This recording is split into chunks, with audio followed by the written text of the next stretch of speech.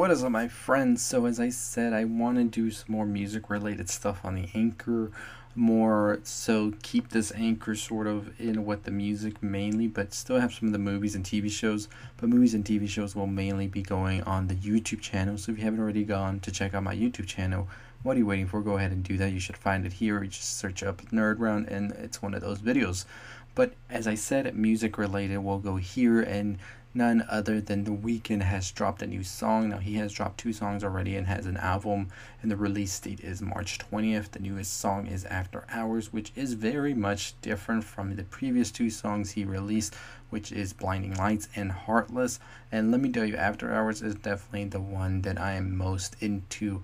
Even though it just came out, I can assure you that this song is top notch, no doubt about that.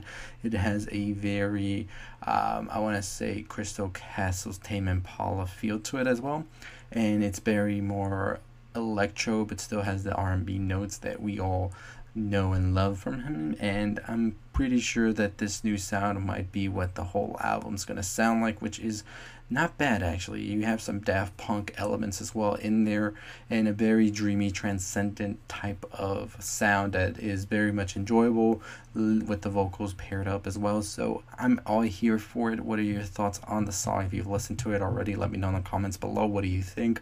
Or why don't you call in? I think there's an option for you to put your voice in. We'll talk more about it on another episode where I want to talk more about what's to come in music. But if you want these quick reviews on songs as they release, let me know by giving this video, sharing it as well, and I'll be sure to make these episodes longer if that's something you want as well.